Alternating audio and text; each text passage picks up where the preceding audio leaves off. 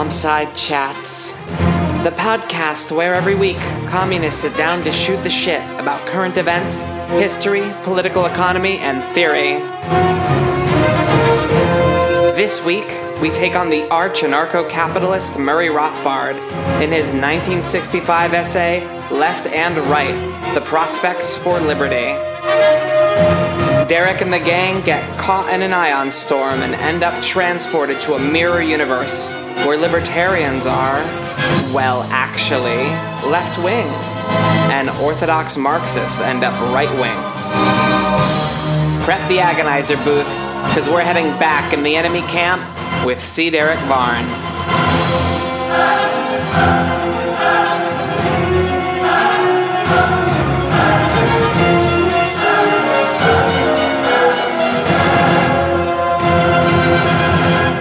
Back in the camp of the enemy. Here we are, behind enemy lines. We got Varn back on the podcast. I always seem to show up when the enemy's around. This week we read Murray fucking Rothbard. Murray Rothbard, Left and Right, The Prospects for Liberty. I'd never read this guy before.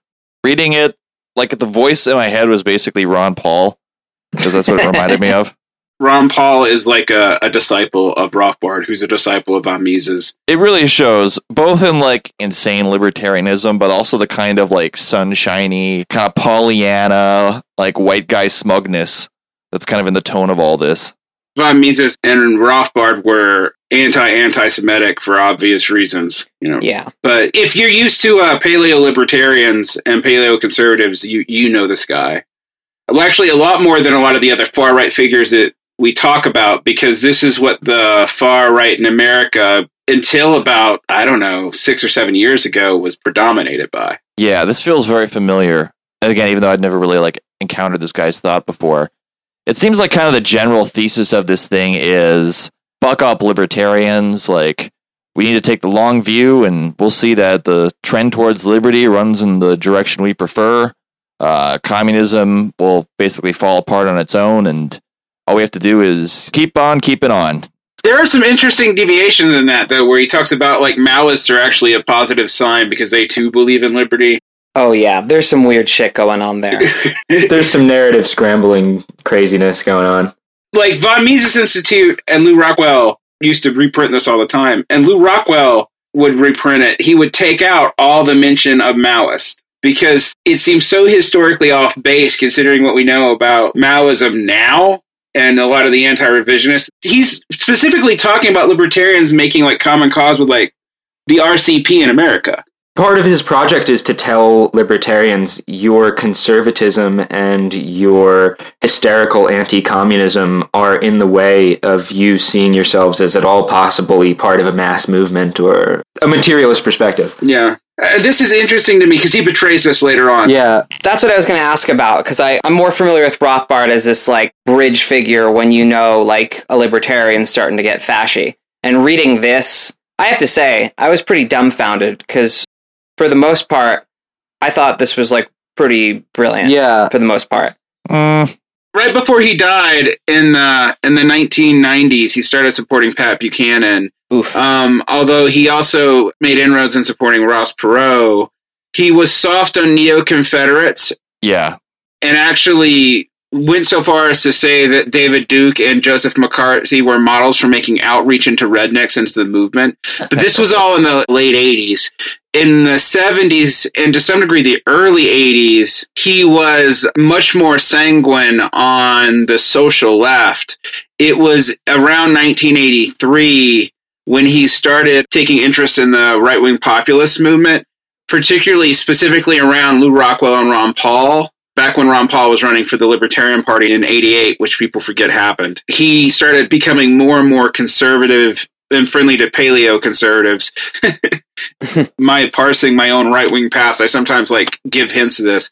But in 2005, when I was becoming disenfranchised with paleo-conservatism, there was this thing called left libertarianism. Now, you know left libertarians as Chomskyites, and maybe unserious anarcho-left comms.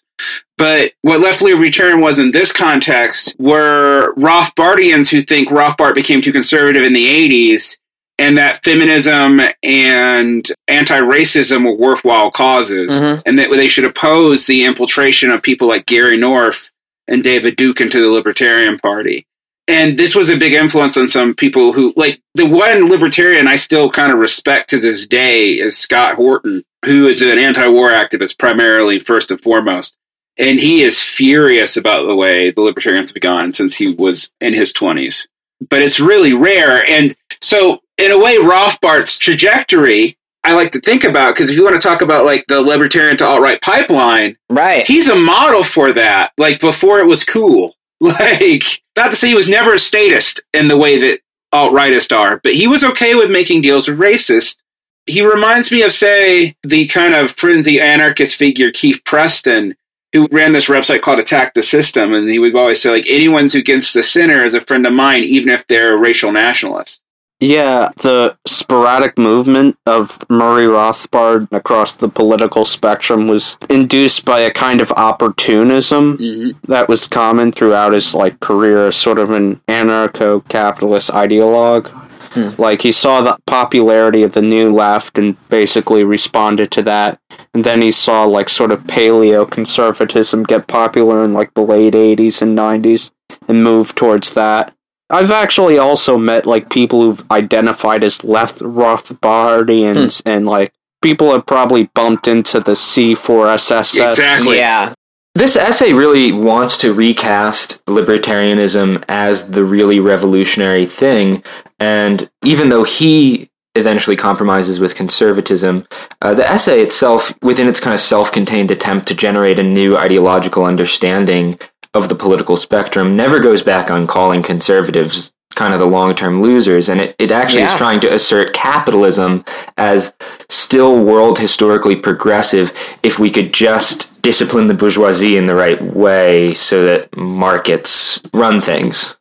This is going to sound nutty, but, like, Rothbard in this period and Moshe Postone would, like, 80% agree. Oh, I mean, that's a thing that was screaming out to me here. With a different description of capital and capitalism, right? He clearly thinks capitalism works differently than it does, or than we would say it does. Yeah, his issue that I would have with this first premise is his definition of capitalism is wrong because it makes capitalism transhistorical. And he wrote a lot of history, like 3 books on the American Revolution, that says some things that some left-wingers do, that, like, the Constitutional Convention was a betrayal, that the Articles of Confederation were truly bourgeois radical, that you can't trust bourgeoisie with power because they're so self-interested they don't understand their own liberty.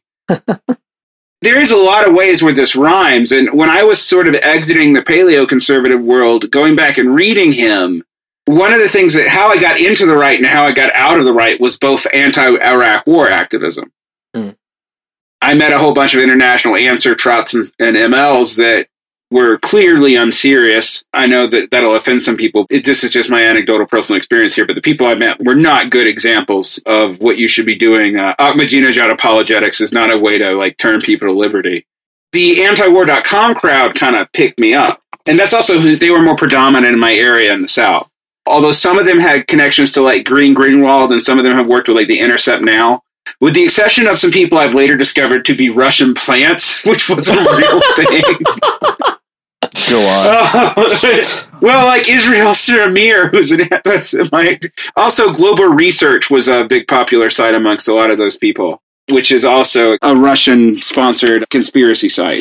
Like, explicitly, I'm not trumping up liberal charges. That's literally what it is. You're not Mullerizing here? No.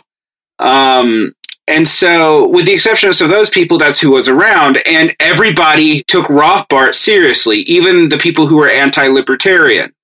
The big divide in 2004, and this is going to seem very strange to us now, was that the objectivist anarchists have been too soft in the Iraq war. The objectivists have been pro-war. The Rothbardians and Ordo Austrian school people who think von Hayek was too liberal, had been fighting with the Andranians, particularly over the Iraq war. And there is, like, 2 strains of anti-war libertarians against these objectivists. One were the Milton Friedmanites, which, ironically, I was talking about earlier about how Naomi Klein completely misread that. And the other were these Rothbard kids. And they were basing it off this. And they were appealing to Chomsky off of this rhetoric around Maoism in this essay, like explicitly.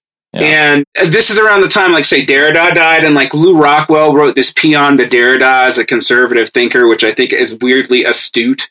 Oh man, we got to read that. Based off of this logic. And this may seem obscure to people now because, you know, all these libertarians have not just betrayed any like left sympathies they may have had, they've also betrayed libertarianism at this point. At the time, there was this idea that in like 2006, there's going to be this left liberal libertarian alliance, you know, these libertarian or leftarians against neoconservatives on foreign policy in both the Democratic and Republican Party. People really thought that. And in fact, I say people, I did too in 2005. That's how I met a lot of leftists who kind of got me back into this.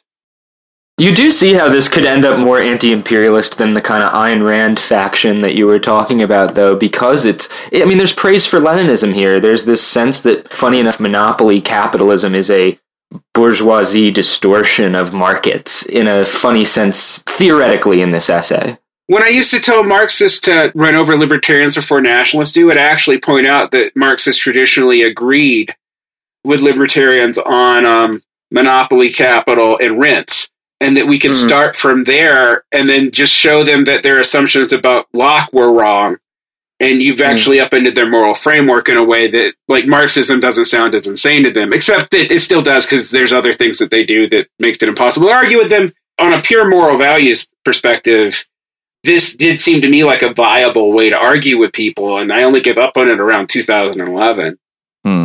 One maneuver he does is he basically claims that like socialism is actually centrist, and that it's sort of like the heir to conservatism historically because it tries to like achieve like liberal ends with conservative means. It's actually kind of perceptive about the New Deal not just being this pure victory of the workers' movement, but something that was negotiated and deliberated by big capital, and even that applying to the progressive era, quote-unquote, regulations and reconfiguration of market societies. Yeah, the problem, though, is that he basically uses that to say that the New Deal was literally fascism. Yeah, he pulls a Jehu. I don't know, Chapo says the same thing. Not in the way, like, he means it, like, because, like, it basically, it's fascist because, like, it infringes upon, like, the liberty of the market or whatever. It was a form of collectivism that was organized by big business and meant to embolden monopoly capital. Yeah, which is an enemy of the market in his mind. But one of the things that we have to remember is these guys took classical economics pretty seriously, as do Marxists. Most modern conservatives, including like non-Austrian libertarians, don't. Their conceptions are neoclassical Austrian synthesis stuff. That actually matters for this. And you guys know Jehu, one of my favorite left-wing cranks. He comes out of the same world. Oh, that makes sense. Why he calls every Keynesian a fascist is he accepts John Flynn's definition of fascism, as does Rothbard. And John Flynn was this journalist who was working in the 30s and was studying Mussolini and Hitler and was a diehard anti-fascist, and then decided that the New Deal was fascist. Not like crypto-communist, like was eventually adopted by like a lot of the post-New Deal right, but just out and out fascist straight up. You know, it needed war to function and to justify what it was actually doing, and that's why they were big on the FDR Newitt conspiracies about Pearl Harbor.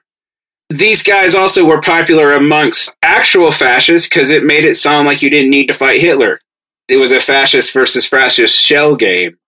There's this weird, like, we hate fascists except for these other fascists who we kind of like, except when we don't, except when we do, that comes in pretty early on. So I don't want to say it isn't contradictory, but their understanding of monopoly capital, like, they use fascist the way that, say, most of us would use Bonapartist. It almost means the same thing. Right. And the way they're using it. And that is a carryover that you get in Leninism, right? Like the whole social fascism thing that a lot of the pre-Lenin Marxists didn't share.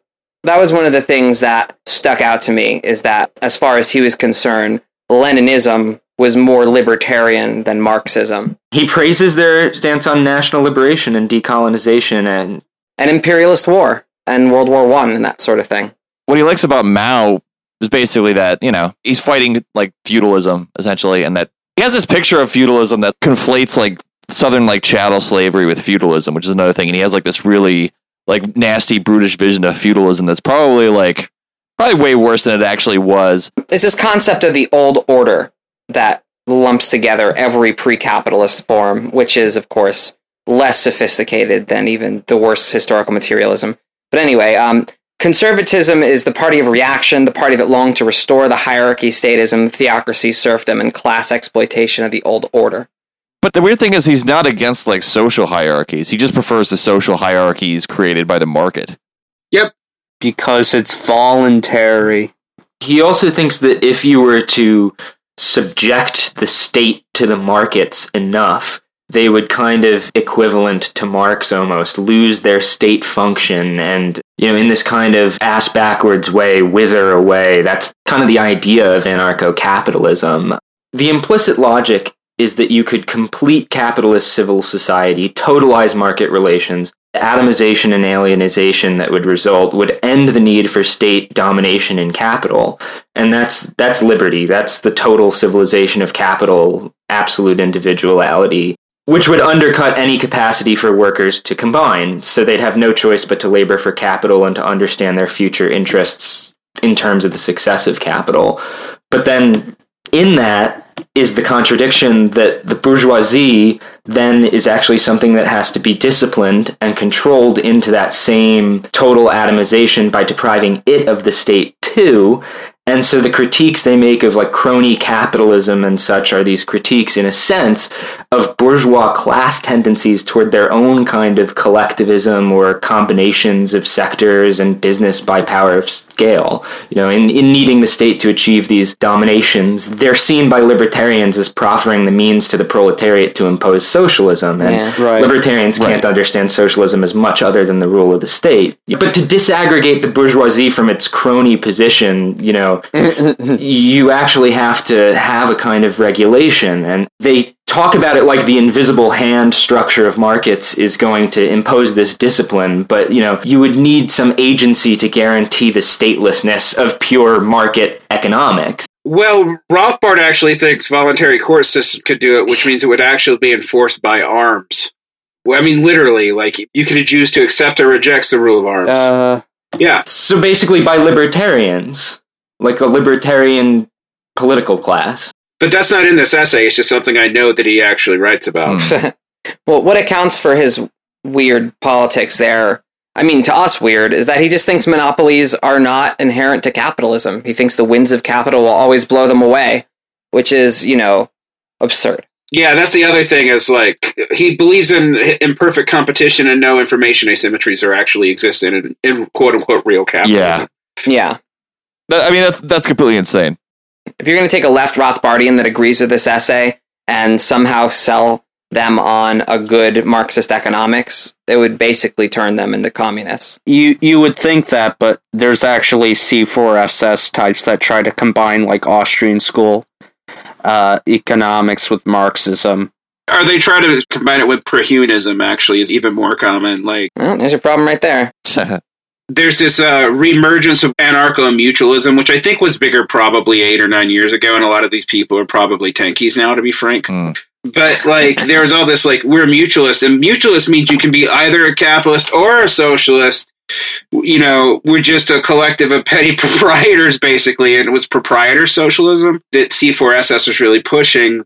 There are some people who've tried to go further, Kevin Carson at C4SS, for example, combine it with Marxism and like sort of like do this Marxist for capitalism, Marxist for market socialism, but we mean capitalism sort of kind of synthesis. Also, anarcho-capitalism is not really as incoherent as one would necessarily think when we understand it as like, what if everyone was petty bourgeois? Yeah, exactly. What if everyone was a small business owner and they could own their own small business? And we all interacted with each other as if we all owned small businesses. Right. It's essentially what the C4SS types want, in that they think that 3D printers are essentially going to allow everyone to own the means of production in their own homes. Yeah. Right. But I mean, who enforces property rights in that situation then? Ding, ding, ding. Right. It seems like it all requires a pretty big state to actually make happen in a funny sense, because who's going to guarantee the statelessness? Well, here's this. This is a couple of things that we're not taking into account in this account. So they only believe in pure commodity money. And by pure commodity money, I'm not even talking about the gold standard in the sense that we think about notes for exchange for gold. They believe in literal commodity money. Your money shouldn't be standard point to gold. It should be gold so that it can function on a market value as a commodity. In this weird way, like very, very, very diehard old school classical Trotskyist actually agree with Rothbard against modern left thinkers on money because they think, well, if you have fiat currency or even gold standard trade currency, the only thing that's really backing it up is this power of the state. But no, we don't need the power of state. We could collectively, as a community of small proprietors, get guns and enforce stuff by contract. And if no one attacks us, then I mean, there's a whole lot of assumptions about human nature that are kind of interesting. You talk about like Marxists who don't have a conception of human nature and you listen to this. But like we can have guns for mutual protection, but who's going to attack us? We're just going to trade with everybody. Yeah. And as we're all mutual proprietors, like in this early utopian stuff, he abandons this, but this early stuff he talks about, it makes it sound like we could all be small proprietarians and like we might have to trade our wage for like part of the day, but the rest of the day we can own everything. The big problems, and this is when I was thinking myself why I never committed to this form of right-wing thought, even when I was on the paleocon side of things, was that I knew that land was stolen. Right. Because the foundational assumption that Rothbard has is that John Locke's use-labor theory of value in regards to property was a literal historical fact. Right. And that's a libertarian tradition up to Robert Nozick. Yeah. Even though that, like, everybody who studied anything at the time knows that, A, that's not true, and B, John Locke had to know it wasn't true because he's writing at the time of the enclosure of the Commons. So, right. A good portion of, like, history of liberalism, like John Locke wasn't taken seriously. Essentially from like the earlier days of liberalism up until like the mid 20th century, like John Locke was generally not taken that seriously as a liberal philosopher. It was only when Strauss basically like put a lot of emphasis on John Locke as being like this father of like modern liberalism. Huh. Yeah, and that's an interesting thing in and of itself, too, Rosa, because Strauss was arguing against a different kind of right. So what Strauss was interested in, is does lead to neocons and all this other stuff, in addition to like weird trot defectors, is that there was a crypto-liberal tradition going all the way back to Plato, and that John Locke was a key figure in that, and that rightists who were concerned about social stability and welfare should go to Locke, and not to people like Carl Schmitt, who Strauss knew personally and had argued with. So, like, one of the interesting things about this, and again, to contrast this with the kind of other thinkers you've had me come on and talk about, de Maistre and Spengler, is like when Spengler goes rhapsodic about nationalist, socialism, but he hates Nazis, but his weird version of that. Right. Like, Rothbard takes Spengler's statism as kind of the ground zero for fascism. What Spengler sees in the conservativeness of like state social projects and like statist proto-Keynesianism and stuff, and like his weird man crush on August Babel and stuff like that, that's actually totally related to why Rothbard rejects them. So this, in a weird way, is not just mired in like our understanding. We also at a time where these divisions amongst the right aren't as clear to us anymore because their popular instantiations are so muddled. Like, right-wingers will bring up Ayn Rand and Rothbard and Schmitt and, but these people hated each other and were kind of all vying for a spirit of what kind of countercultural right was going to come out of the failure of 50s consensus center-right politics. Maybe it's because like so much of it now is so, one, kind of post-literate, but also two, it is just very reactionary and it's almost just like people looking to like aggregate different things they can use to justify their own pig ignorance, or reinforce their pre-existing prejudices. Yeah. You know what I mean? Murray Rothbard actually did like Ayn Rand for like a short period of time. And like he ended up like breaking up, not literally, with her. Breaking up with her and then writing like a really scathing play about her and her inner circle that like makes fun of her. I believe it was something like Mozart was a red. he considered her whole circle to basically be like one big cult, which it kind of was. So yeah, it's interesting to see, how like sectarianism isn't just for the left. I always find something kind of comforting about that, to like see these weird divisions. There was so much mirror universe stuff in here. I was kind of like dumbfounded by the first few like pages going over like, look, it's this long-run despair that accounts for the conservatives' rather bizarre short-run optimism. For since the long run is given up as hopeless, the conservative feels that his only hope of success rests in the present moment. It leads him to total concentration on the very next election, where he is always hoping for victory and never achieving it. The quintessence of the practical man, and beset by long-run despair, the conservative refuses to think or plan beyond the election of the day. When I would just get into the problems with short-term instrumental reason, even leftish kind of politics, I mean, this basically takes the words out of my mouth. The whole debate about the class origins of different forms of totalitarianism is here. The question of Leninism and Maoism versus classical Marxism vis-a-vis liberty is here. There's even like a form of the Brenner debate that kind of pops up. This time period's a closer time period to these people really knowing the same stuff we do. What we consider a weird countercultural hobby that we engage in that can become a political project was within living memory a political project for people like Rothbard. Right. That's a difference. Like, we see these things in the eye of resurgence in the way that he would have seen his version of classical liberalism. And like, he is basically arguing, interestingly, for the liberal revolutionary tradition, even though he sees socialists as like the ultimate evil in some sense.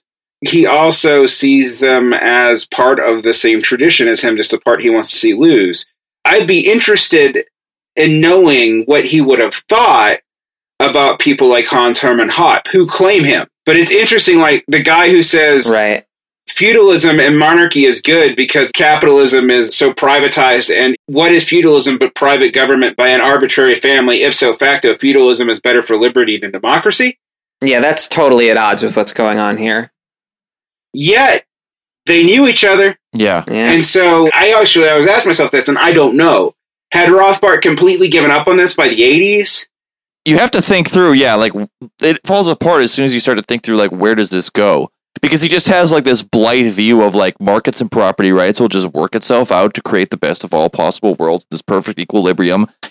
Like, he goes so far even elsewhere as to be like, if parents could just have the right to buy and sell their children, and if they weren't obligated under the law to, like, raise their children, like, the market would just sort all that out perfectly. Like, but if you think about, like, how you would have, like, a totalized world that would function if you just took these things to the maximum principle, like, it's pretty clear, like, it's incoherent. Like, it's the inherent incoherence of anarcho-capitalism, because you can't have capital, you can't have private property without a state. Right. You just can't. Yeah, this is historical materialism in action, watching Rothbard cast off the libertarian tradition.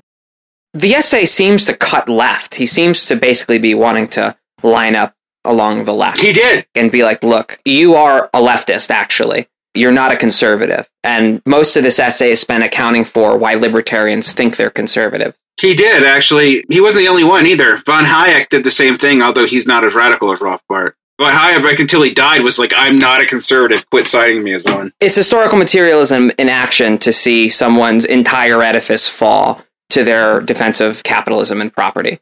Well, and he sees it upside down, too. Like, he sees, like, the problems that the Soviet Union had, the sort of ballooning of the state, as the logical consequence of the rejection of private property, right? In other words, like, private property is the way to, like, completely, like, decentralize everything. But that still doesn't ignore the fact that that kind of decentralization is based upon a socially enforced norm. It's weird, too, because, like, I was just skimming his Wikipedia before we recorded this. And there's parts where he talks about how, like, cops should be, like, allowed to beat up murder suspects or whatever. He had, like, these views that unless they got it wrong and the person wasn't, then the cops would be punished. But there's, like, this weird kind of, like, authoritarianism he has vis-a-vis, like, the police, too. Where it's like, you're this anti-statist, but then you're, like, turning around and, like, talking about, like, dude, we got to get these thugs off our streets. It's funny you bring that up. I can bring up another anecdote from my personal life when I was getting out of this world. In 2004, one of my friends, I can still remember his name, but I'm not going to say it, was, rallying against the state and against Bush and blah, blah, blah. But then he went and did this rally for the death penalty in South Carolina. And I remember just looking him at him and say, how on earth do you distrust the state to run your money, but are okay with it killing people as long as it's the little L state of like your local state and not the federal government? And remember, this is a weird time for me because this is back when like Gore Vidal was defending Timothy McVeigh from a report of you, and like, what an era! Everyone's like, "Oh, Trump years are crazy." I'm like, "Did you forget the Bush years?" Like, I went through that. It was weird. I remember reading some like stuff about Gore Vidal. I guess he had like a letter exchange with McVeigh or whatever, and he was like, he was a noble lad who did not have a proper cause to which to dedicate himself. That was kind of his line. Yeah, it's like if we could have just got this woke soldier to be a Marxist and blown up the government building for like left liberal values as opposed to vaguely racist ones. Honestly, I still like Gore Vidal though. He's one of my problematic faves. I actually do too, but like that book, Perpetual War, Perpetual Peace, is real hard to take, particularly now. And it was literally until I'd say the second Obama election was still going on, where like people like Alex Jones, who's always kind of been a right-wing shell, but would at least pay lip service to like left-wing anti-government sentiment. Like anti-globalization stuff, anti-war stuff. Prison Planet. Yeah. KOS-1 would come on a show. Yeah. He had Immortal Technique on at one point. Several times. Yeah. It was weird. But that's the world that this comes out of. In a way, like the Center for a Stateless Society people, they made more sense, like socially and not ideologically, say 10, 15 years ago than they do now. In some ways, I think we need to remind ourselves that because a lot of the people that we get into like the DSA world would have been taken into this world. I mean, one of the reasons why I wanted to talk about Rothbard and bringing this up and also like make sure we keep this in our own prospects' mind is when I was coming out of this, I think every political podcast on iTunes were like 3/4 of them were libertarians, the way that they're like, 85,000 vaguely socialist podcasts now. So these countercultural moments are very like historically and micro-historically specific. And so this essay got passed around on the internet, like in LiveJournal days, all the time. Like, and it was used as a rallying cry to fight against Bush. I can see that. I wanted to talk about this because it was kind of my way into the right and kind of my way out of the right at the same time. Because when I started thinking about how incoherent this really was, and I never fully glommed onto it because I never really believed in markets as much as these people do. Right. But I'd be like, wait, how on earth could you possibly really believe this? Like, because how is private cops going to be better than state cops? Like, how is private universities... even when I was a right-winger, I knew that for-profit private universities didn't make any, like, economic sense, except that's a parasite off the state. Like, they literally can't make money. Yeah. The only way they can make money is through, like, subsidized loans and reinforcements. And, okay, so, like, me working in education and coming out of education, I really thought about this. If I believe this, then I would have to say, well, basically, I either believe the market can provide education despite the fact there's literally no evidence that it's profitable, or I have to be against education in all instances. That's where I ended up. And then I started seeing Hans Hermann Hoppe. I read the book he wrote, which he pulls from Rothbard, Democracy, the God That Failed, where he argues that like feudalism is more libertarian. And then I was like, whoa, they've taken this to the point where they've literally inverted their values. But in a way, like it is like, you're right, Lexi, this is like the bourgeois revolution's rent miniature, right? Yeah. One of the most brilliant parts of this essay is he goes over what we would call the dialectic of liberalism and the dialectic of 20th century socialism and their self-undermining tendencies. I mean, I didn't walk out of this thinking of this guy as a leftist, you know what I mean? He gets a few things right in the broad strokes. The like Leninist read of ideology and the necessity of, ideologues essentially. And he talked about, Lenin's love for Bukharin and the new economic policy and how it, in so many words corresponded to the, stage of development or whatever. I was shook. Yeah, the stuff about Bukharin could have been neo-Kautskyist almost. You can read this essay like almost peaceably if you just sort of take the cockshot line that before contemporary computation that socialism was impossible at the time. Or if you just take the Second International line of, the productive forces couldn't be built up without a capitalist stage. If you take that like, orthodox Marxist and Menshevik line there, this all pretty much falls into place too. Yeah, a lot of like his broad like meta-narrative descriptions, like I said, were kind of in his broad stroke correct. But the real problems of this essay come around the edges and like the weird underlying assumptions. For instance, a point where he assumes like, and if we just didn't have these minimum wage laws, we'd have full employment. Well, yeah, the ideological commitment to markets totally blocks his dialectic here. Also, like, you always wonder, like, his anti-statism and his old rightism was always kind of interesting. You know, for example, one of the things that sort of shocks me that it is discongruous with this is because it implies that his later stuff may have been more congruous even with the stuff around this time. He organized students for Strom Thurmond in 1948. Yeah. And he was Jewish. Yeah. And he's just like, states' rights are that important because we got to fight the big state, even if it means empowering the little state. Right. Well, he was against the Civil Rights Act. Yeah, but like all libertarians were. I mean, like, and not all of them were racist. Some of them were just ideological to the point they might as well have been. To this day, people hate the idea that the shopkeepers can't discriminate who they serve to.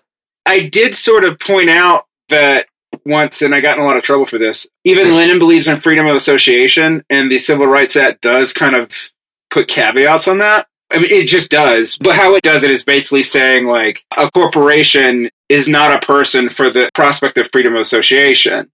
If you are actually taking a consistent American liberal jurisprudence stance on the law, one of the things that I actually like to point out that some of the conservative reasons of the law are historically crazy, but legally they're not that crazy.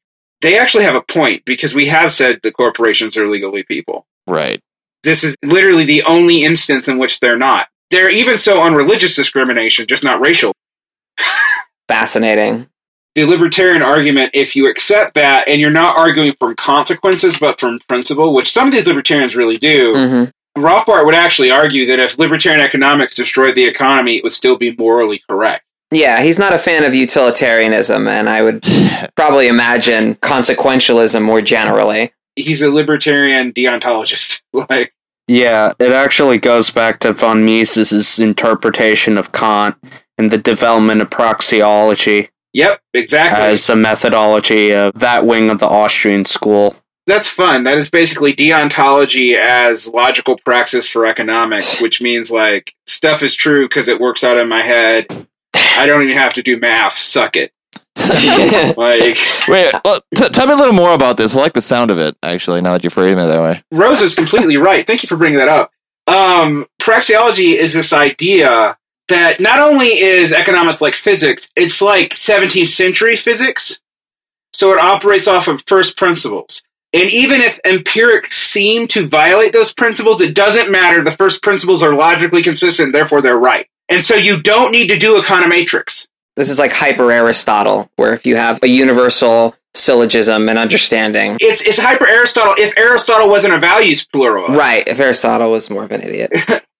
It's generally supposed to map out human action within this sort of logically consistent framework, and from there you're supposed to derive, like, an entire basis of, like, Austrian economics. Well, Austrian economics from von Mises onwards. Right, it's specific to von Mises' school of it. Like, von Hayek didn't totally believe it, and the precursors to von Mises did not as well. They were not this kind of nutty. Yeah, that's fucking nuts. This actually is affecting his thought here. Because they believe that the market's also the only information deducer in which you could treat everyone as if they were a universal subject and not an object. And therefore, it actually can generate from the mind of the people what the deontological rules are. But if people seem to be acting irrationally, that's impossible. So they're just under the influence of the state or some other distorting factor.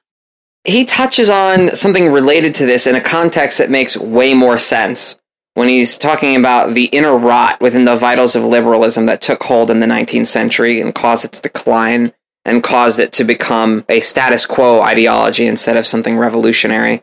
First, the abandonment of natural rights and, quote, higher law theory in favor of utilitarianism, for only forms of natural or higher law theory can provide a radical base outside the existing system from which to challenge the status quo. Utilitarians, on the other hand, in abandoning justice for expediency, also abandon immediacy for quiet stagnation and inevitably end up as objective apologists for the existing order.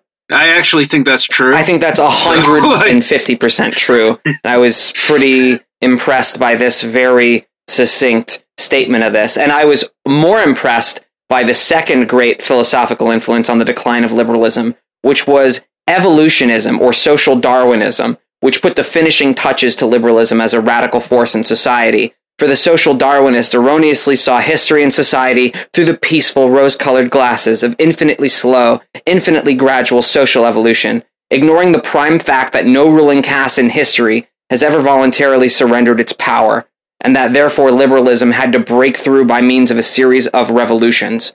The social Darwinists look forward peacefully and cheerfully to thousands of years of infinitely gradual evolution to the next supposed inevitable stage of individualism. And then he uses Herbert Spencer as an embodiment of the decline of liberalism. I mean, that's pretty solid. Yeah, I think of all the enemy camp texts, if I were to have to throw one at somebody, I would say this one. Honestly, it's really fascinating. I would go as far to say every Marxist should read this. This is nuts. I mean, seriously, like, with the understanding that their theory of capitalism is bananas. Well, it wants to enforce markets against the bourgeoisie, like the good of capital. It's crazy, but it's crazy in a really interesting way. It's the first thing that Marxism kicks back against. It's, oh, what, you think everyone's going to own their own means of production because there's no inherent tendency in markets towards concentration? Lol. It's the first thing that Marxism pisses on as utopian, like Prudenism, mutualist, small market socialism. Yeah, but I mean, Rothbard feels an emancipatory kinship with Marx, because both of them see the bourgeois revolutions as really revolutionary against the feudal order. But he's a political economist. He fetishizes the market. He portrays labor and capital as aligned together against the overreach of the state, rather than aligned against the state as such, or aligned against it as such in their own particular ways relating to their class positions. But he sees a cleavage in the state, and he understands this weird paradox in its function between, management of the mode of production and its nature as a class state and social development generally. And I think that makes it a really interesting essay. But it also makes it a really dangerous one. I agree with most of what you guys are saying, but I want to put a little point on it. No, this does have a goatee on it, for sure. This is Mirror Universe shit. But that to me says stuff about the left as much as it says about the right. It definitely does. If we'd have been doing this podcast in 2003, this would have been the first enemy text you did, or something around this. You would have started with Ayn Rand and then gone here. Why? Because it actually was more influential then. Right, the alt-right would not go for this. This is interesting. Yeah. I don't think this computes. No. Or maybe it computes more with Yang Gang but even that now. It feels so surreal because when you go and you read Moldbug, for example, or Nick Land's The Dark Enlightenment, it's just the sort of libertarian assumptions are taken to the extreme that Hans Hermann Hoppe does. Yeah, I mean, it's interesting you point that out because both Moldbug and Nick Land do see themselves as part of this movement of successors to Rothbard. Moldbug, I think, is explicit. Yeah, it's really weird because Nick Land seems to be horribly confused on what... he'll always throw out references to Marx when talking about capital, even though he's more of an Austrian school guy. He's more drawing from Schumpeter than Marx, and I think he even believes in praxeology, from what I remember of his older blog posts. Yeah, honestly, Rothbard reads a little more familiar with actually having maybe skimmed some Marx texts than the modern kind of rightist intellectuals, quote unquote. Even more than his mentor, von Mises, who always said he was, interested in Marx. He's also read Lenin, and he's read more of the Marxist tradition in a very real way. When you hear all the, right-wingers who claim that they've studied Marx or were Marxist, I mean, Jordan Peterson says it, which is kind of laughable. Lol. I mean, because I'm not a single thing you say about Marx is correct. Thomas Sowell swears he was a Marxist in college. David Horowitz really was. This is documented, and yet you would never know it. He was a Maoist, even. A lot of them, by Marxist, they mean they hung out with the left in college because it was cool. There you go. Some of them were members of Maoist or Trotskyist parties. How much Marx do you have to read to do that? None. Yeah, that's a good question. Those sects are really bad at their political education. They're intensely bad. Usually you're just sent along activist task missions. Yeah. You could make activism into a shitty video game. I just realized that. Wow. Turn-based anti-strategy game. Oh my god. All right, your quest is to slay 5 giant rats and distribute 5,000 newspapers. I mean, Wow. Yeah, fund our new game on Kickstarter, everybody. one of the ironies of all this is libertarians never do that. They actually always start on education before activism, partly because what kind of activism you're going to really do other than like, yay, gold, Yeah, right. yay, gold, yay, gold. I mean, Just stand outside of like a small business going, yeah, you guys are doing it right. they were really like, okay, if not gold, then Bitcoin. Yay, Bitcoin, Oh, yeah. yay, Bitcoin. That's real-ass praxis. He is a commitment to praxis, too, which he touches on. Yeah. I mean, this guy praises the Monthly Review for realizing Yugoslavia was getting close to capitalism. If only it would just get rid of that pesky workers' control thing. Yeah, and everything went great when they did. You know, this is interesting, something about left culture. If you go to the von Mises Institute, yeah, you might be an intern, but they're going to throw all their books at you for free, and you're going to do it before you can do anything.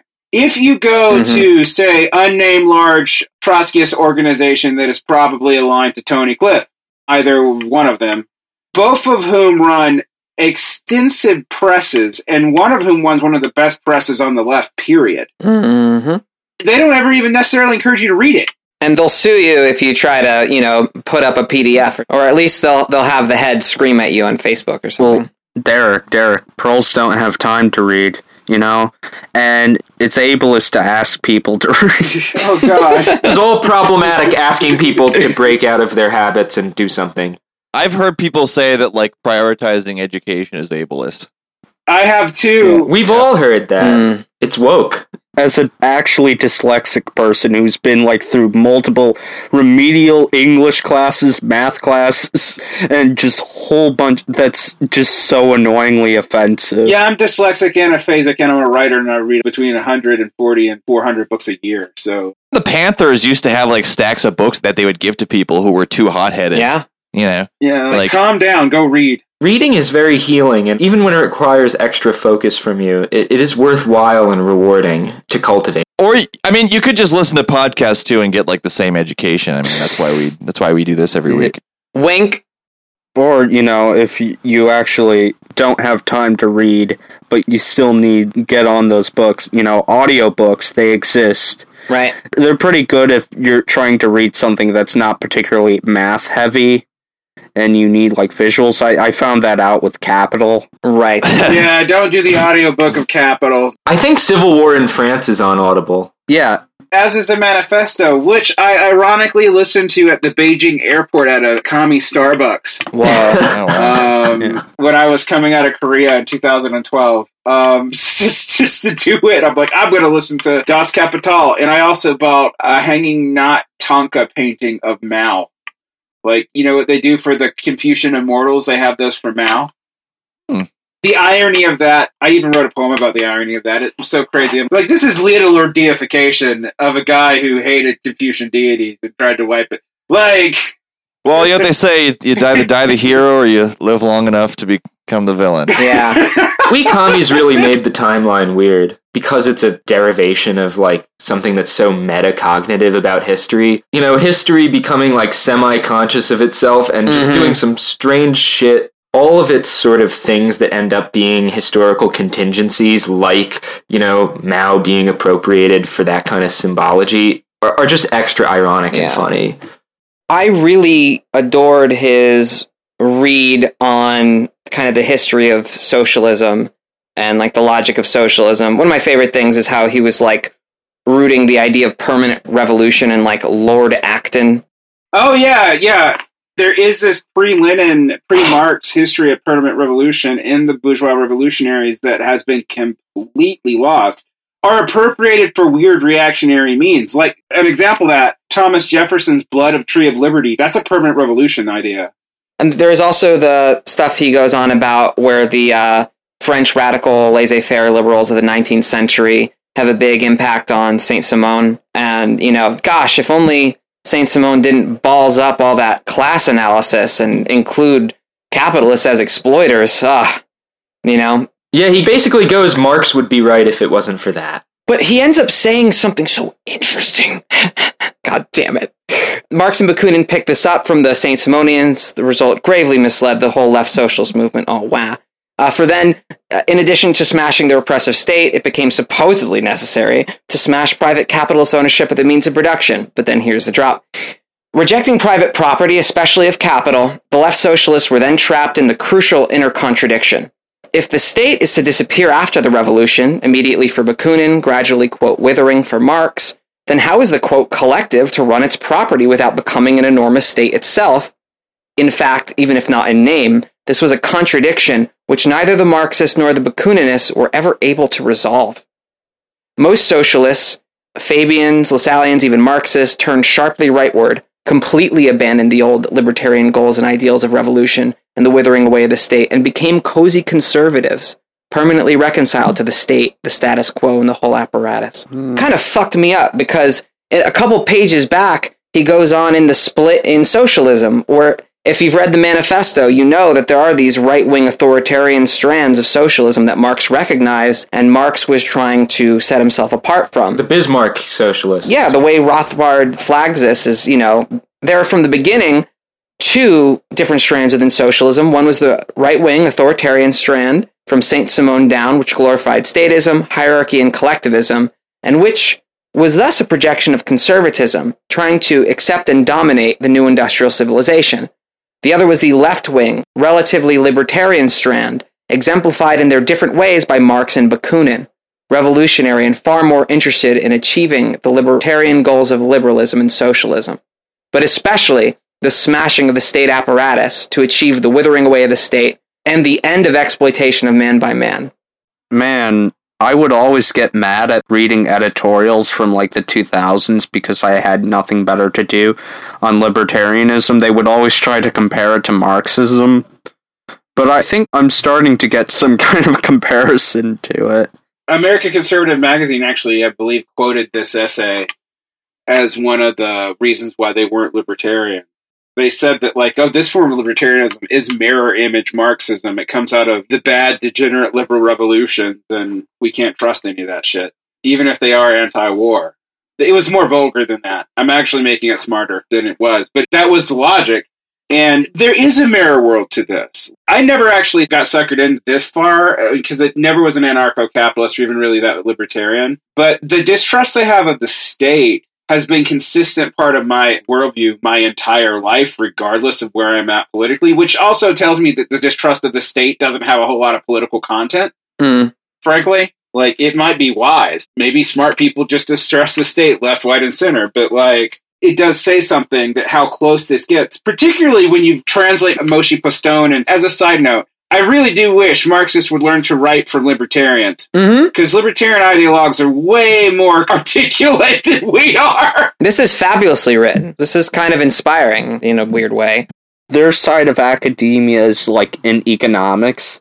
In economics, they write really clearly. Well, either they write really clearly or they throw in a shitload of math. These people come from the writing really clearly side since they're not big on math. Yeah, exactly. Von Mises back to Bastiat. They're like, math, sounds like Platonism. It's fucking Marxism. Let's go do some not math. Yeah. My favorite thing about this, though, these people also hated, marginal utility theory and stuff to some degree. Not the later ones. Lee Rockwell's been into it. But because they would point out that it was socialist in origin. Which is true! Only a socialist would believe in marginal utility theory. Labor theory of values, where it's at. But the labor of the bourgeoisie. That's the goatee. I mean, there it is. That stuff is fun. But it's also darkly seductive. And what I think we have to deal with, because, we keep on talking about the text and the brilliance of the text, and I keep on bringing up what happens afterwards. It is something you have to wrestle with.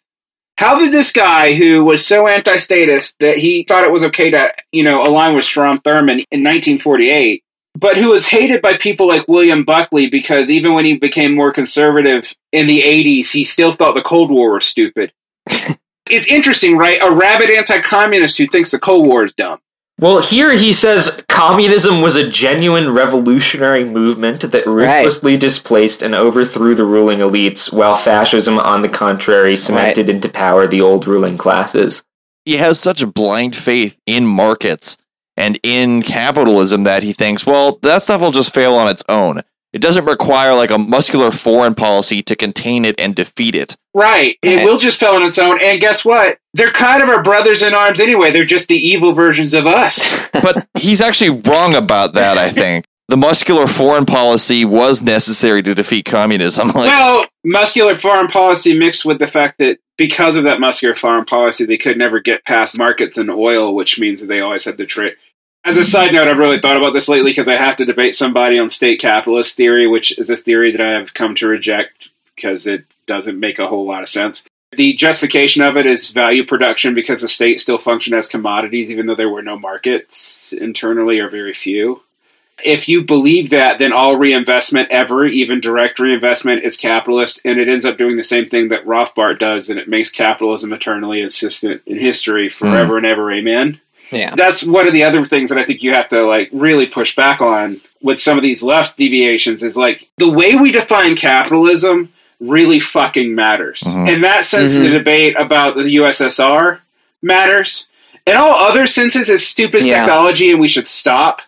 But I guess the thing that in my ideal, speech situation, whatever, where we can talk to each other and convince each other out of bad ideas, and then entire worldviews and ideological commitments would just fall away to argumentation, right? Like the kind of Marxist economics that you would need to convince ideal form of this Murray Rothbard is the same kind of stuff you would need to make sense of the USSR. right. From a Marxist perspective. And I don't know, even if actually giving whatever masterwork of Marxist economics that just ties it all together now to 1979 Murray Rothbard, even if that wouldn't move his needle because of his ultimate ideological commitments, like it seems to be intellectually sort of the right way to go about things is to think, what argument do you have to make in order for this person on paper to change? Because I know that the ideologue writing this pamphlet isn't going to change their minds, and that is evidenced by the way that he moves later in life and where he was before. But people that read this and are convinced could be open to this. Let me tell you what I think did it. It wasn't any argument. It was 2007 and a reminder that business cycles were a thing. Well, yeah. Yeah, I mean, you could develop like the perfect like model for communism in Python, present it to him, and he could parse it through. And at the end of it, once he figured it all out, he would go, "Okay, but what about men's rights?" Yeah, and that'd be the end of that conversation. I mean, that's an ideologue, but there are people that do make up their minds based on argumentation. I know it sounds like dumb, and like who has the leisure to actually try to think through their historical confines or whatever, but I really do think people like that are out there. They're usually not the ones writing the pamphlets and screaming on the internet. I mean, I agree with you, but at the same token, as a person who got argued out of a position, I didn't get argued out of it by any one argument. I got argued out of it by an argument and then an actual historical event. Well, sure. And in another way, that's like the elephant in the room when we're talking about here. Is like, why are there so many fewer C4SS people than there are Richard Spencerites? I actually tend to think the numbers of the alt-right have been greatly, I was about to say trumped up, but have been greatly like exaggerated in our own minds because of a lot of things tangential to it. And the fact that there's a certain breed of young conservative that is like okay with being openly racist where they would have hit it 10 years ago. And those conservatives tend to be louder and more present on social media than, say, apolitical normies or whatever. Look, I do know how ideological commitments work. I'm just saying that if you were to fashion a mental pathway for people that were going to witness the empirical event of 2007, right? And instead of being like, oh, I guess, free markets and democracy and liberal revolution all goes out the window, let's jerk off to the old order. Like, if you could fashion a sort of intellectual pathway for someone that's like, well, I kind of want to hold on to a lot of that stuff, but obviously the stuff about markets is garbage. It's important to present, an alternative to catch people you can catch. Right. That's just my read on this guy in particular. You know what I mean? Like, he seems like that You're guy. You're quite right about this guy. But yeah, that is the task for the left and for communists, is to basically, do what we can to offer and explain an alternative to capitalism. Because if we don't do it, the right will. We need to understand these arguments so that we know that they aren't like totalizing and undefeatable. But I also think we need to just like understand that these conservative or right-wing views come from people misapprehending their real interests oftentimes, and that if we can kind of relate to them on that basis rather than as a debate, and to just kind of draw out how they're relating to their social interests. Because I'm really thinking about this not in terms of debating right-wing trolls on the internet, but say you run into a libertarian in the workers' movement. You know, like say there's a workers' movement again, and pro-Marxists are trying to figure out how to talk to people who are libertarians, who are also proles, but maybe kind of picked up fringe politics in some way. I think it is useful to be able to not view them as like automaton ideologues and to look at their texts as interesting, perhaps. It's important to investigate and understand this stuff. I think, in recent years, a lot of the knee-jerk reaction to engaging with this stuff, I think comes from the fact that when you interact with a lot of these people, they're usually not arguing in good faith, usually resorting to, a lot of bullshit. And so it makes you not even want to like look into it because you assume that their intellectual edifice is the same thing. And it is kind of in that there's like major blind spots, but you can look at it and engage with it and kind of get a sense of what their underlying values and underlying presumptions are, and to see how they try to address like the problems of the system as a whole. And I think when you look at it closely, you see that ultimately they can't without either resorting to various like reactionary myths like race or overly sanguine view of like market capacities. Or that's a pretty good point. I was actually talking to another podcast about conspiracy theories completely differently 2 days ago, about how I personally have started adopting Rogerian arguments when I talk to people, because I'm a teacher and I deal with a lot. Rogerian? Yeah, Rogerian, as in Rogers, the psychologist. I'm not familiar. So I always grant people two premises, at least two premises of which we agree before I try to argue with them. Some of which will seem self-undermining. The biggest one I've been telling people to focus on right now: Marxists should quit talking about equality, even if we believe in it, and start talking about liberty. Yeah. Because I'm tired of us ceding that to the enemy. There's been this habit of the last year, and I think it's also because of the alt-right stuff, to just assume that every single libertarian's on a pipeline down to become a conservative nationalist. Even though some of the same people doing this were libertarians in their teens. Yeah. Like, let's be honest, how many of us didn't at least flirt with this? I know I did. This kind of thing was my start. I was really attracted in high school to libertarianism for a time because you saw some people who were really principled, or seemed really principled at least, about absolute freedom. And the market part, I didn't think about that very much because there was this commitment that was interesting to me. But the market stuff never landed with me, and I think that's part of why I didn't go down this route. And why I became a Marxist instead, part of it. And also just real experiences in life with shitty wage labor and seeing like this shit doesn't work.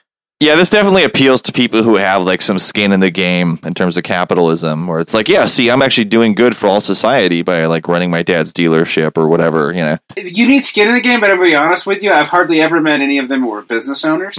Most of the people I've met who are Rothbardians, a great majority of those people are actually professors, just like Marxists.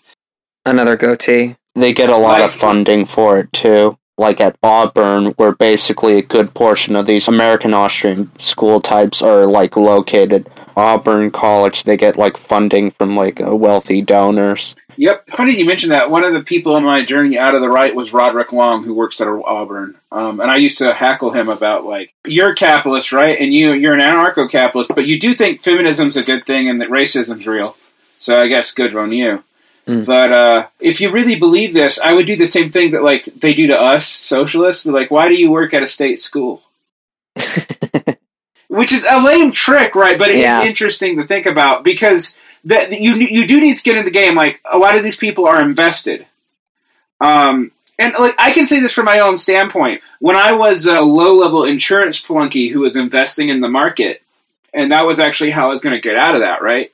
Stocks are my way out, so I gotta believe in capital, because capital is going to give me the way to get out of this wage slave shit. And then it just became very quickly apparent that I would never have enough money to invest in the right stocks, unless I was just extremely lucky. Yeah. do anything other than marginally better than I was doing right now. The modern version of that is people who have like crypto schemes. Yeah.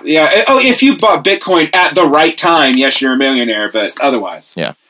I work with a guy who teaches financial literacy and has all his kids buy Bitcoin, and I'm like, oh my God. Yeah.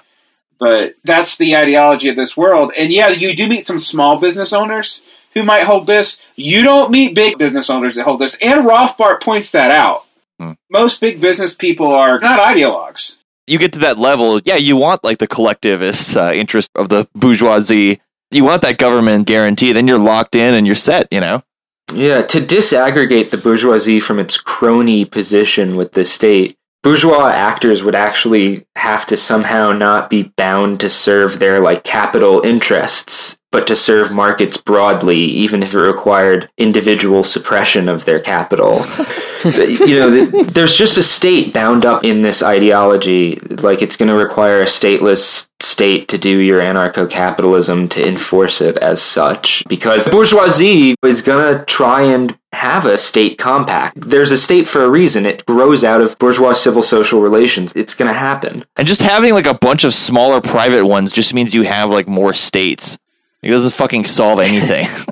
Right, and it's based off a couple of myths. I mean, interestingly, a myth that fascists like to point out is like small states are not necessarily more free than big ones, which is duh. Yeah. If you've ever dealt with your small town bigot, it's much easier for them to get power in a locality. That, for me, that's where it falls apart too, is who's going to keep this system together? You turn Milton Friedman's argument against it, yeah. And the other funny thing that I like to bring up is this is where the decline of the rate of profits actually matters. Because the argument is not just that the bourgeoisie acts in bad faith. Like, some of these guys I actually do think are acting in good faith. Not all of them, but some of them. It's hard to know about Rothbard. But it doesn't matter because they're just wrong about profits being sustainable. So, like, that's why the capitalists would never subject themselves to this sort of market discipline, is because they would go tits up broke. Yeah, the bourgeoisie wouldn't concede to this. A lot of them would flip a shit if the state didn't bail them out in 2008, for example. Jehu was saying that in 2008, which at least he was consistent. You're all fascists but me, and Goldbug Marxist. We gotta get Jehu on. Let's get him on our show, or we gotta get him on Tom O'Brien's show. Gotta get him on The Real Movement. Jehu was making Marxist arguments for why Ron Paul winning would have been a good thing.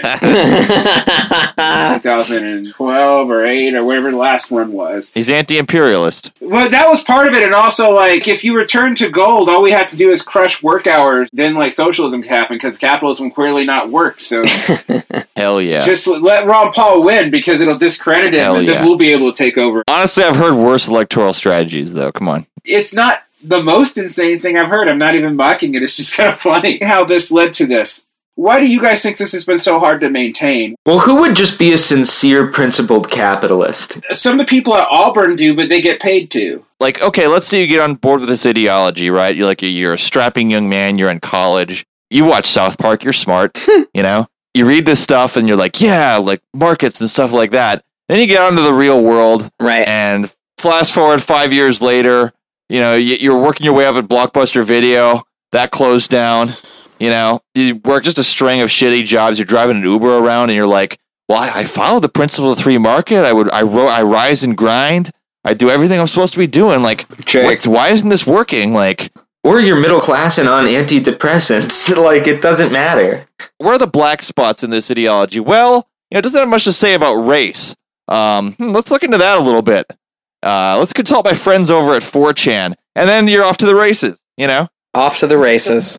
We think of that as a modern phenomenon, but it's not new. I mean, one of the things is there's always been this libertarian soft spot for the Confederate Constitution because it was based off of the Articles of Confederation. You know, and there are Marxists. I actually have a book over here. Bertil Ohlmann and Jonathan Burbam, United States Constitution. There's a whole chapter they wrote about how the Articles of Confederation were actually far more progressive and more Marxist-oriented than the Constitution was. That said, that leads to a soft spot for the Confederacy, who supposedly based their constitution off of that. This is all cultural appropriation from the Iroquois. True. Actually, kind of funnily true. That's my way of getting around that. There you go. Because Ben Franklin based the Articles of Confederation off the Iroquois Constitution for the draft that was later ignored and changed. I would like it if Marxists read bourgeois revolution history more seriously. Yeah, the way like Nick Land sort of frames the whole race issue is essentially libertarianism fails because it does not understand race. They don't understand why these black people do not want to become libertarians, en masse, and why they aren't gaining any kind of ground with anyone outside of the small sphere of white men. Nick Land's answer to that, well, it's obviously because the blacks, women, and other groups of people are tied to the state, the growing cathedral state that came about post-Martin Luther King. He's just doing a more edgelord version of Charles Murray, because Charles Murray said the same thing in the bell curve. Rothbard might be more idealist than a lot of these explanations in a way, but his explanation is kind of way better. Yeah, that said, he gets soft on the Klan. I'm defending the text and not the man. And I like that you're reading this charitably, but as a person who came out of this world, I don't think I can. Let's look at the goatee here, because I think it's worth paying attention to, right? All right. What the Marxists would call the, quote, objective conditions for the triumph of liberty exist then everywhere in the world and more so than in any past age. What is needed then is simply the, quote, subjective conditions for victory, i.e. a growing body of libertarians who will spread the message. But perhaps the greatest stumbling block to the creation of such a movement is the despair and pessimism typical of the libertarian in today's world.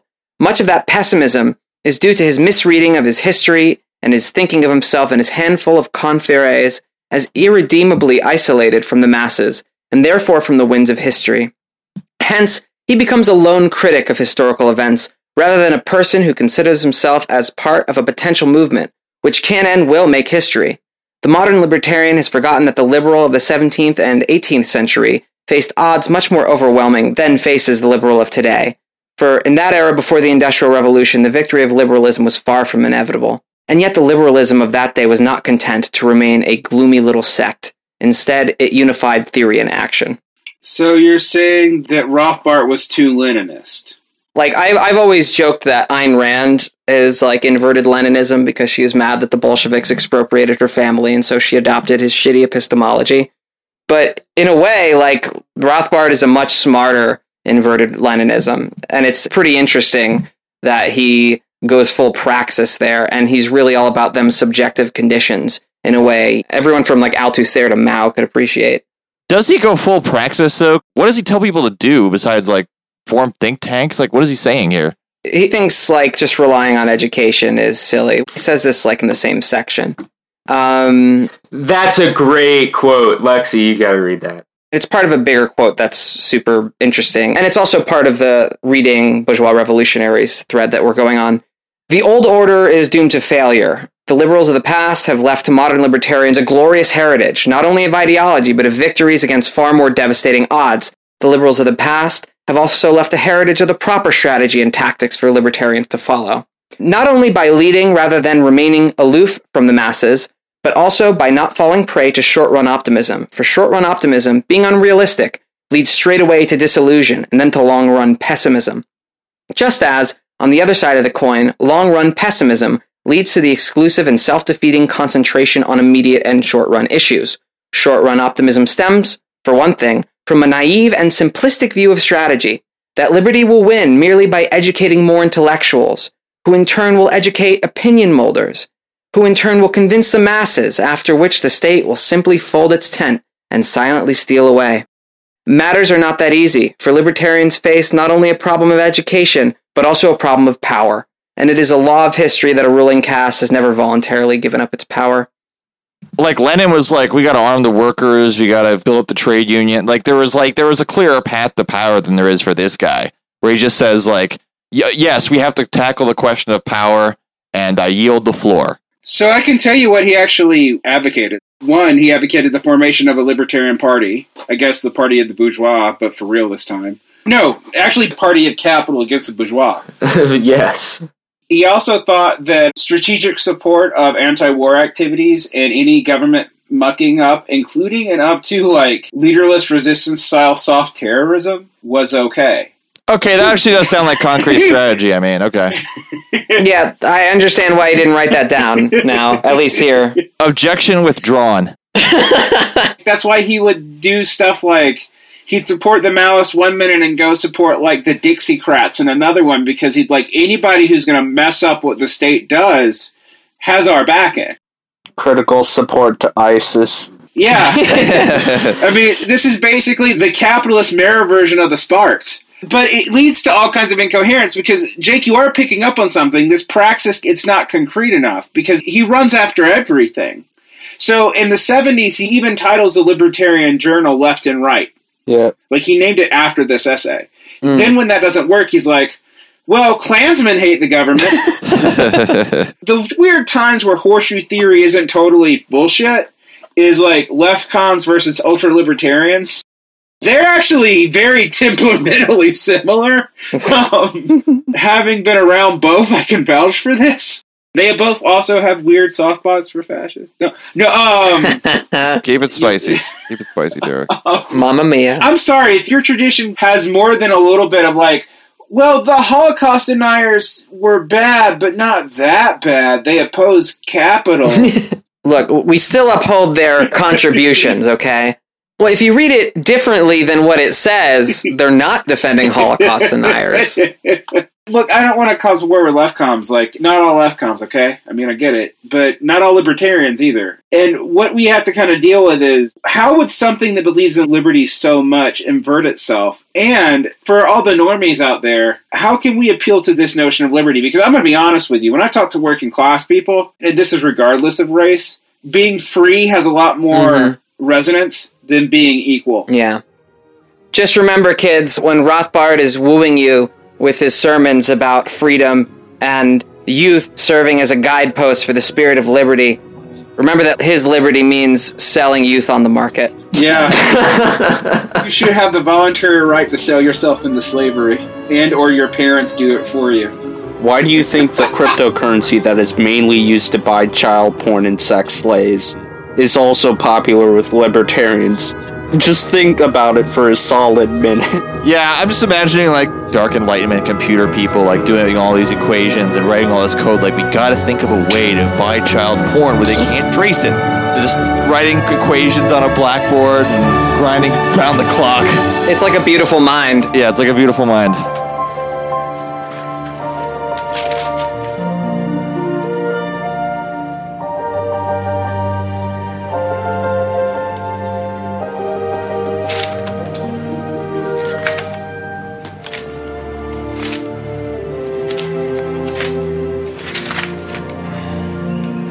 You do realize this flies in the face of 150 years of economic theory. Yes, I do, sir. That's rather presumptuous, don't you think? It is, sir.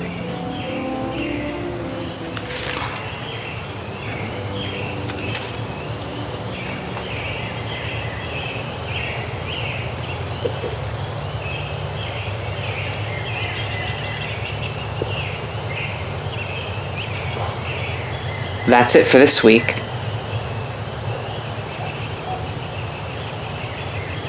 As you may have heard, Swampside Chats is now part of the Emancipation Podcast Network and Research Collective. Check out our comrade podcasts at emancipation.network. Derek and I are featured regularly on the From Alpha to Omega reading series, which can be found there. If you're into our bong rip shenanigans, like our pages on social media, or leave a 5-star review on your podcatcher of choice. If you really, really like us, consider subscribing or donating to our Patreon. $1 a month gets you access to early episodes and our Discord chat. $5 a month gets you tune into our recording sessions. And for $10 a month for over a 6-month period, well, that'll net you a custom episode. You can also grab custom episodes with a $60 lump sum donation to our PayPal. That's patreon.com/swampsidechats and paypal.me/swampsidechats. We've got a couple cybernetic requests coming, then off to some very special episodes. As always, keep your boots clean.